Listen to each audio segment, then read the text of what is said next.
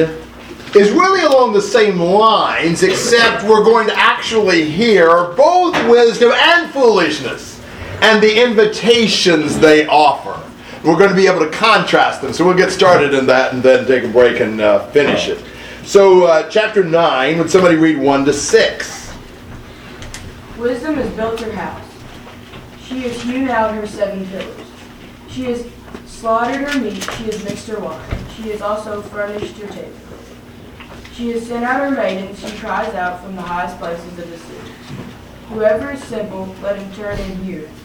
As for him who lacks understanding, she says to him, Come, eat of my bread and drink of the wine I have mixed. Forsake foolishness and live, and go in the way of understanding. Okay, so look at wisdom here. What did wisdom do?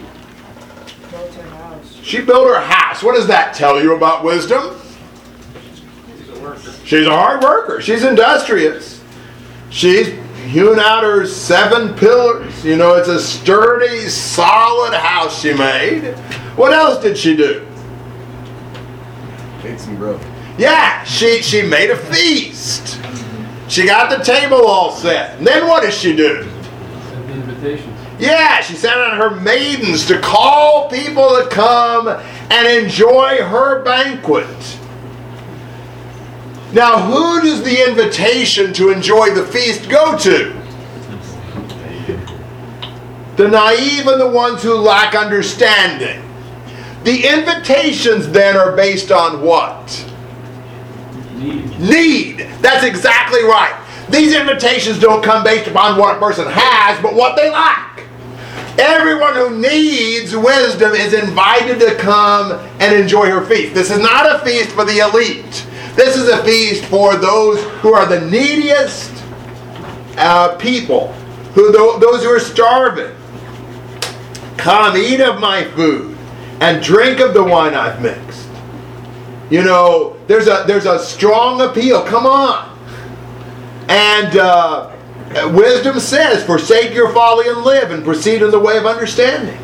Wisdom is begging everybody, you need my feast, and you need to get away from those ways of foolishness. But when you see wisdom offering this invitation, the fact that it is an invitation says what about us? We have a choice. It is up to us to decide. To turn away from the path of foolishness and turn to wisdom, that's up to us. To decide we want to take advantage of the feast, it's a wise move, much better. Matter of life and death, stakes are high, but we have to decide it. You ever been in this situation? Somebody you really, really love, who's doing something really, really bad, and you try to get them to change? And you think, oh, what can I do to get them to change? What can you do to get them to change? Nothing. Can you offer wisdom's way? Can you show why they ought to take it? Can you encourage, persuade, pray? Yes. Can you get them to change? Ultimately, not even wisdom herself makes people walk her path. She invites, she calls out, she's loud about it, she goes where they are, and she begs and she pleads. But it's still up to each person to decide which way to walk. Comments and questions? Yes, Clint. Jesus himself couldn't convert some people. Yeah. And he always said the right thing. And, if people couldn't turn to God and talking to him, then, we can't blame ourselves if somebody doesn't choose to follow. Sometimes it's important to show that too. It's like, I think sometimes we need to let people know, I want you to take the right path. But it is up to you. It is not up to me. Sometimes it's important to show our children that. Ultimately, what path you choose will not be my decision as a parent. It's your choice. You can't just look around and say, well, you know what my parents were like. Hey, it's your choice. The two ways are open to you. Wisdom's calling out to you. And each one of us is responsible. We make the decision for ourselves. Other thoughts? All right, why don't we take a 10 or 15 minute break, and then we'll come back for a slightly longer session. I just thought, and then we'll come to Folly's invitation, and we'll see the comparisons and contrasts. But 7 through 12, Proverbs 9, verses 7 through 12.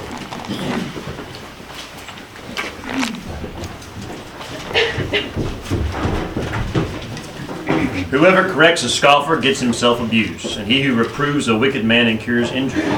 Do not reprove a scoffer, or he will hate you. Reprove a wise man, and he will love you. Give instruction to a wise man, and he will be still wiser. Teach a righteous man, and he will increase in learning. The fear of the Lord is the beginning of wisdom, and the knowledge of the Holy One is insight. For by me your days will be multiplied, and years will be added to your life. If you are wise for yourself. If you scoff, you alone will bear it. It's interesting, the responses of people to rebuke and correction. What if you correct a scoffer or reprove a wicked man? What happens? He turns on you. I'll tell you what. You know, it's going to be bad news. He is not going to like it. He's going to look at you as like being an enemy to him. And he's going to be very resentful of your efforts to help by correcting him. Well, what if you reprove a wise man? He'll love you. He'll love it. He'll love you. He'll appreciate it. And he'll benefit by it. He'll get wiser. He'll learn more. He will profit by efforts to try to correct and instruct him. So what should we get out of that?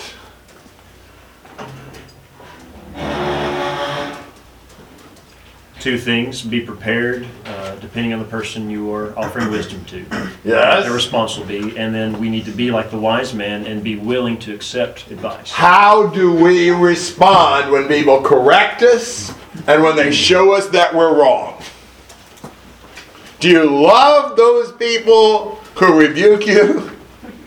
Or do you really try to avoid them and not like them very much? JD? It's shown that there's wisdom in how we respond, and so it's not, we are not necessarily wise because we know how to handle things, but humility is that key, and that ties right back in with the fear of the Lord, is that humility and willingness to yield. Very much so. Think about, yeah, Cass. I just got a question. I don't really understand why it says, like you will get like sort of punishment in a way for, a bad reaction from a scoff. Isn't that what we're supposed to do? Is try and correct those? Yeah, but if you're correcting a scoffer, what will he do? Stop.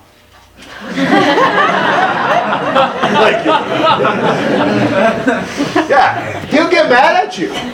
He'll take it out on you. He will resent the correction. But wouldn't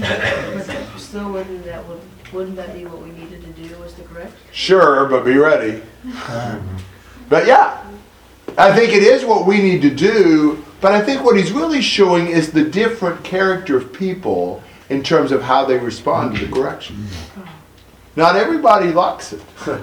It's good for us to know that, because otherwise we're going to like, whoa, I tried to help them and look what happened. Well, yeah, they were a scoffer. What would you expect? But we don't want to be a scoffer. Now, think about this one. When do we get to the point where we really don't need correction and instruction? When we're 6 foot under? Yeah. We always can learn more. You know, the wise man just gets wiser. We need to really see that and really pursue that. Don't think, oh, now nobody needs to instruct me. I've got it. No, doesn't work that way.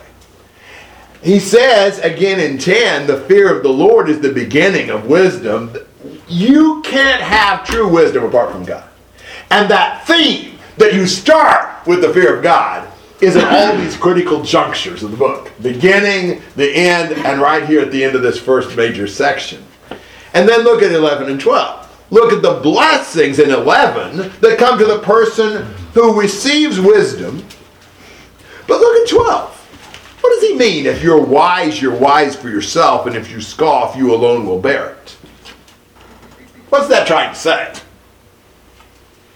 Well, it's kind of the same idea as what you were talking about before. Like, you can't make somebody else do the right thing, and sort of in the same way, like, you're gonna get the consequences of what you do. Yes. Personal responsibility. You know, you yourself are the one who's the gainer or the loser. You know, you decide, you got the burden of choosing. And if you choose the right thing, it'll be a blessing to you. If you choose the wrong thing, it'll be a bad thing for you. We can't escape having to make that choice and live with the consequences. Comments and questions on this section? That last point, verse 12, should be a comfort to us, that all this hard work, someone else is not going to bear the fruits of it. We're going to receive the blessings for the wisdom we've sought after. Good point. Shane? JD kind of alluded to this. I don't know. Maybe I didn't understand. Maybe he tried to say this and I just wasn't catching on. But I think humility on both sides of that are important. Humility to be able to take the criticism, but also humility when you give criticism.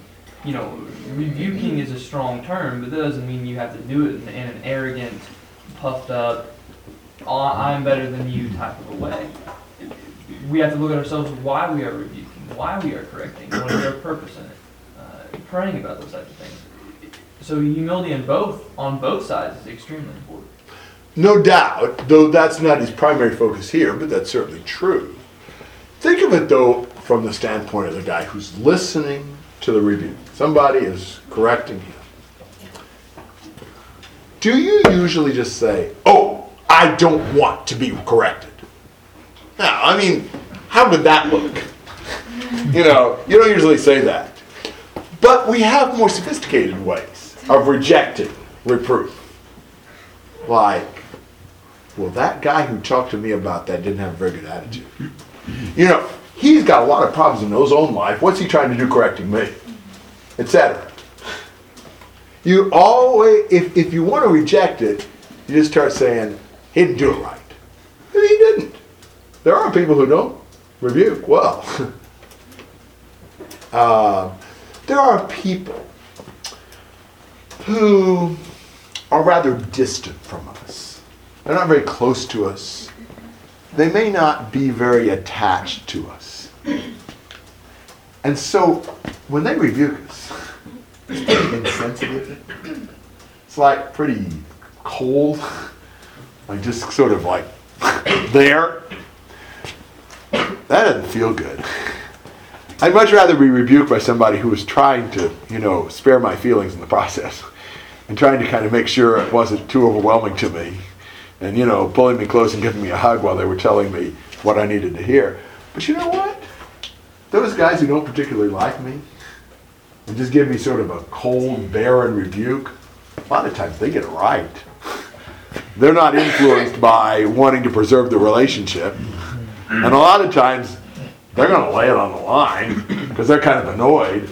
And they may very well do better with helping me than the guy who's really close to me, who's just so worried that, I'm going to get my feelings hurt. I don't know. There have been times I've been rebuked not very well. And I hated it. But it's helped me. I mean, there are some rebukes I've received that to this day they hurt me every time I think about it. And they just, they go through me.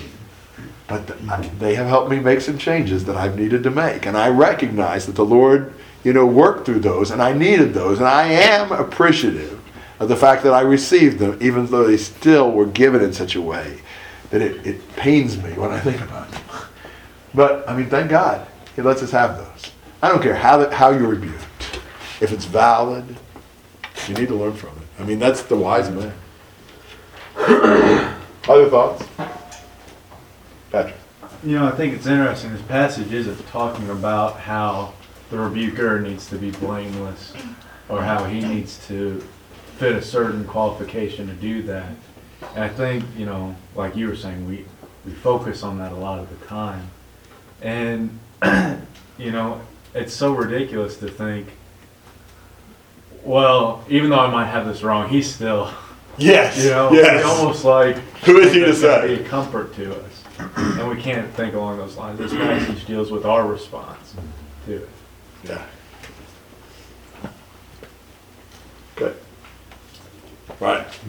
I think it's important that verse 12 doesn't say, you scoff, well, you're just a product of your environment and you can't really help in any way, so we won't hold you responsible. In fact, we'll give you some money to help you do a little bit better. We need to exercise some personal responsibility and take responsibility for it when we do something foolish. However you want to term it, taking personal responsibility is a huge concept in the Bible. Other thoughts? Yes, Philip. One thing that I know I don't appreciate is when people come up and they throw out the truth, especially when it's convicting. Like, they don't hold back, don't beat around the bush, but they give you the blunt truth, and it's gonna smack you like a 2x4 upside your head. It's this truth that, you know what, you've been erring in your ways, that you've sinned against God, and they're not gonna sugarcoat it, because that's not what you need. You need the truth, and we get wrapped up in the moment, we get wrapped up in emotion, and we can appreciate it, but we have to have the foresight to see, you know, down the road, this is what I need, and this is what's going to be good for me and my soul. Yeah. I had the blessing recently of having a lot more interactions with people from different cultural backgrounds, from different countries that aren't, you know, white, middle class, you know, Americans. And I think that we are probably already on the sensitive end. I think there are a lot of other people in other parts of the world are much freer with rebukes, and they're willing to listen and share, and they don't hate you. They are telling you something that is good for you to hear. And so it may be helpful for us to realize we're probably overly sensitive as is, and it is so helpful when people rebuke us, like you said, with a hug and helping you.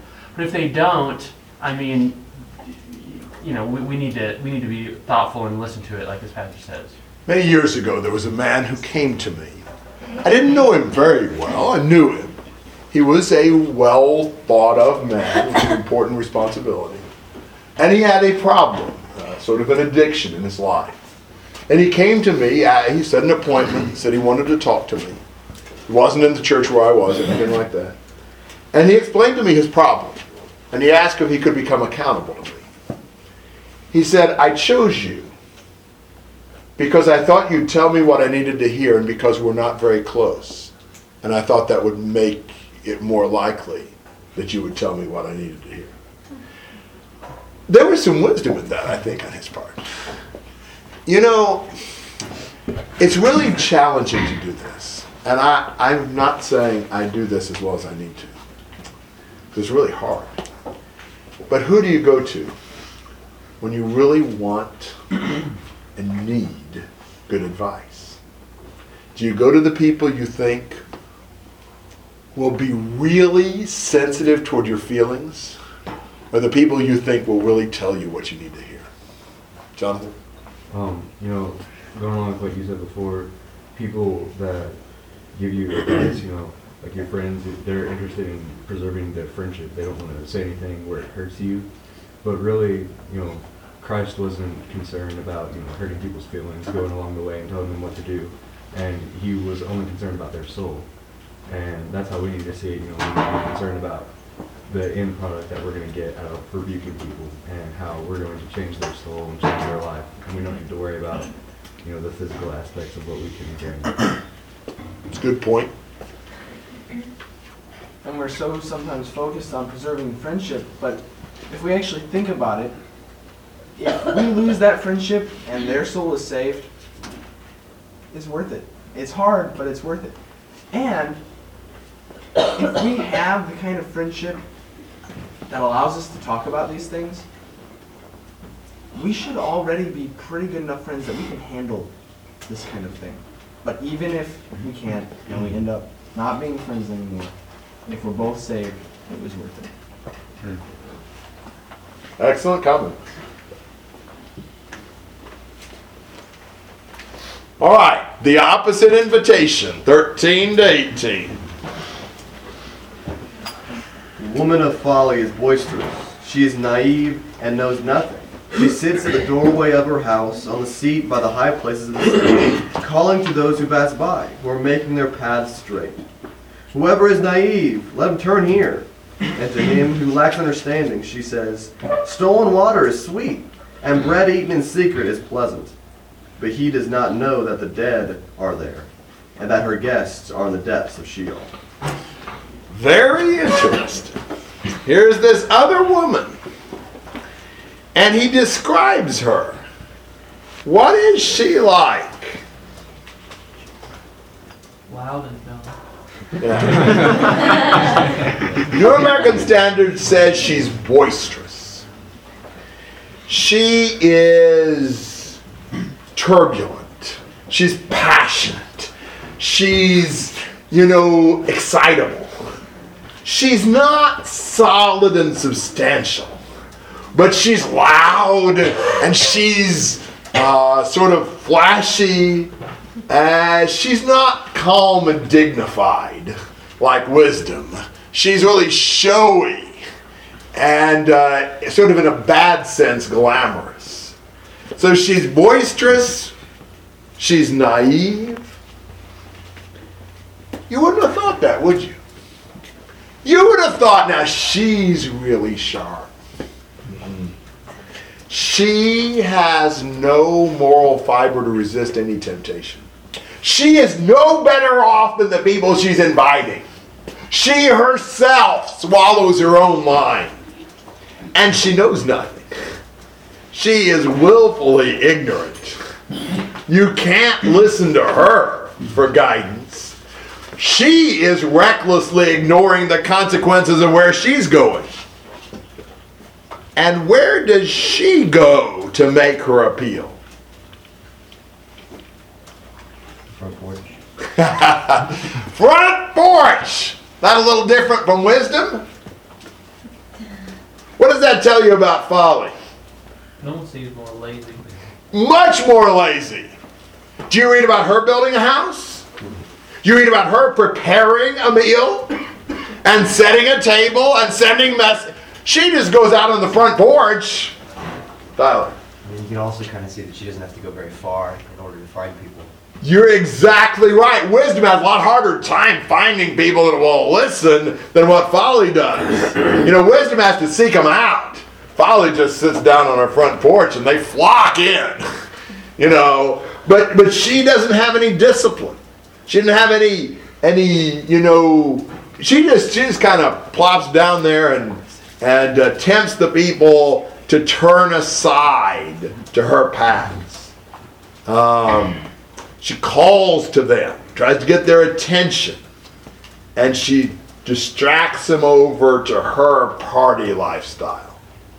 And then you've got what she actually says in 16 to 18. Whoever's naive, let him turn in here. Verse 4. See any comparisons there? These simple people, these gullible people, wisdom saying, here's where to go, but the woman folly, she's inviting them the very same way. And what's she appealing to them with? Water, secret bread. That is fascinating. It's amazing she gets anybody. What had wisdom prepared? A feast. Oh, a feast, a banquet. Gonna choose bread and water over a banquet? What made this appeal attractive? Yeah, stolen water. It's forbidden. I think they tell the story on Augustine. I think he said this in his memoirs or something. That the pears on his neighbor's tree were not as good as the pears on the tree in his yard, but they'd always climb the neighbor's tree and steal his pears because it was more fun. We have this thing in us that likes to do the daring wrong thing just because it's forbidden. There's something exhilarating about feeling like you can get by with something prohibited. The thrill of going out of bounds gives you a sense of freedom and power. In fact, for a lot of people, the greater the risk, the more intense the thrill. She's appealing with bread and water, but it's stolen water. It's secret bread. Isn't that crazy? And people flock in. He does not know, verse 18, that the meal is toxic. The dead are there. This is a life and death choice. How many times do we choose the forbidden bread and water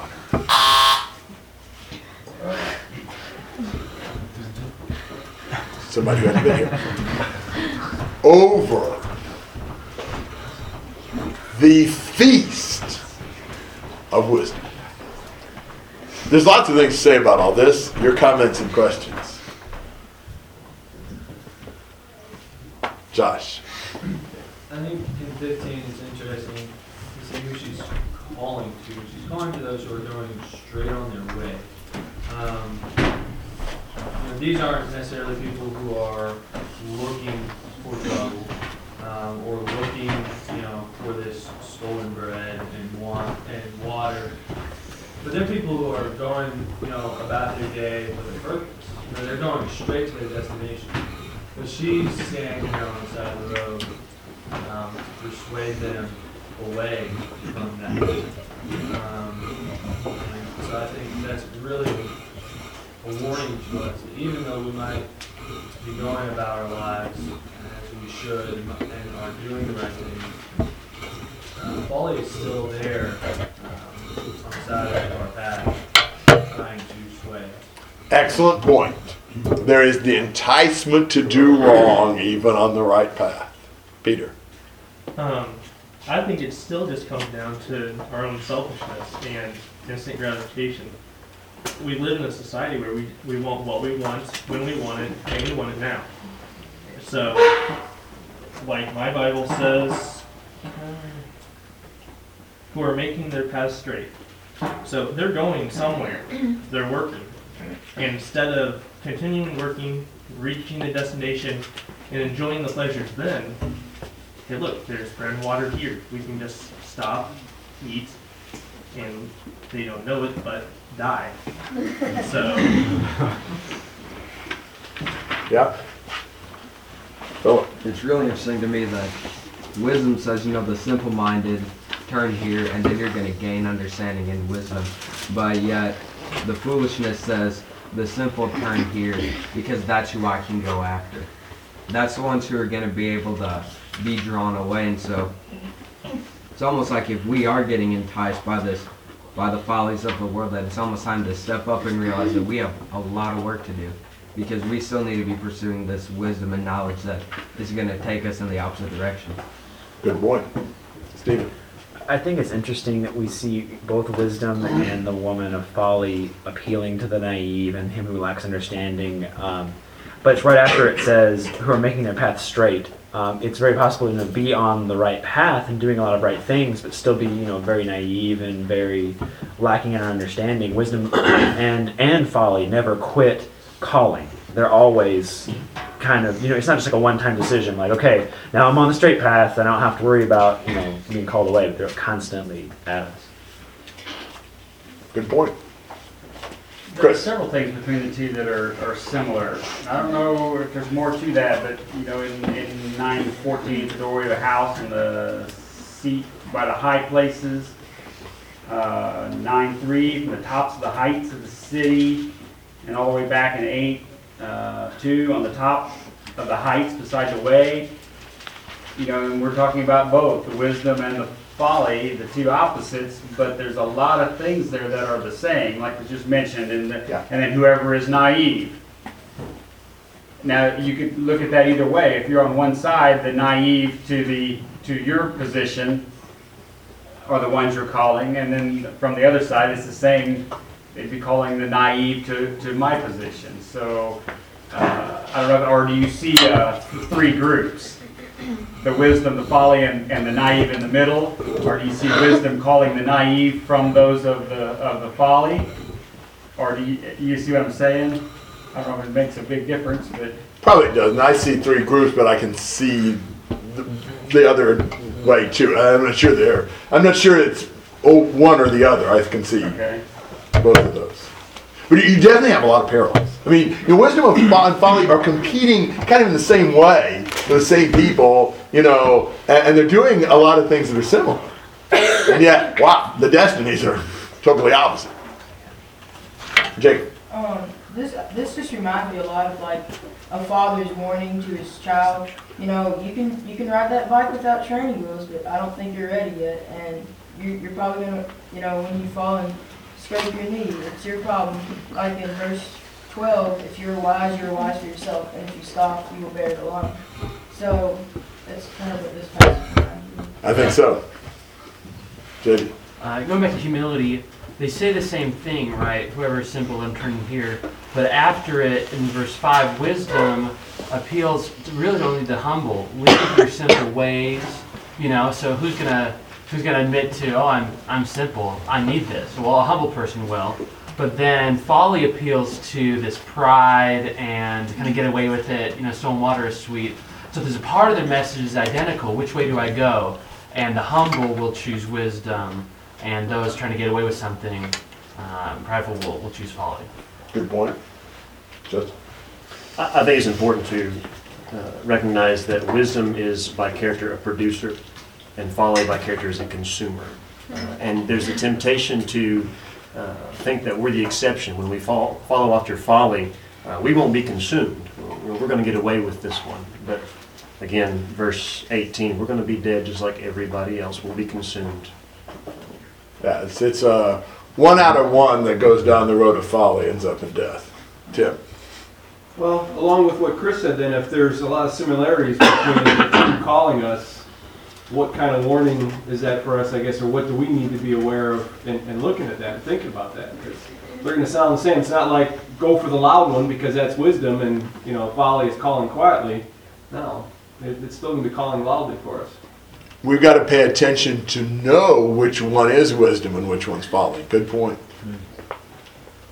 Something that just seems like is so consistent about Satan is he imitates truth. And even Satan disguises himself as an angel of light. And it sounds like it's the same, like, come in here, I've got food and water, but you got to look at what kind of food and what kind of water and, the distinctions. You have to get a little closer and find out if it's a deception.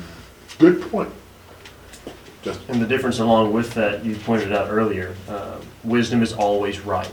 And so how do we discern the difference between wisdom and folly? Wisdom is always proclaiming the right way, the just way. Mm-hmm. Good point. Other thoughts? Good comments. Yes, Logan. In 17 it says, stolen water is sweet and bread eaten in secret is pleasant. And then in Proverbs 20, verse 17, it says, bread obtained by falsehood is sweet to a man, but afterward his mouth will be filled with gravel. And it's like the stolen bread is sweet at first, but it bites back. Exactly.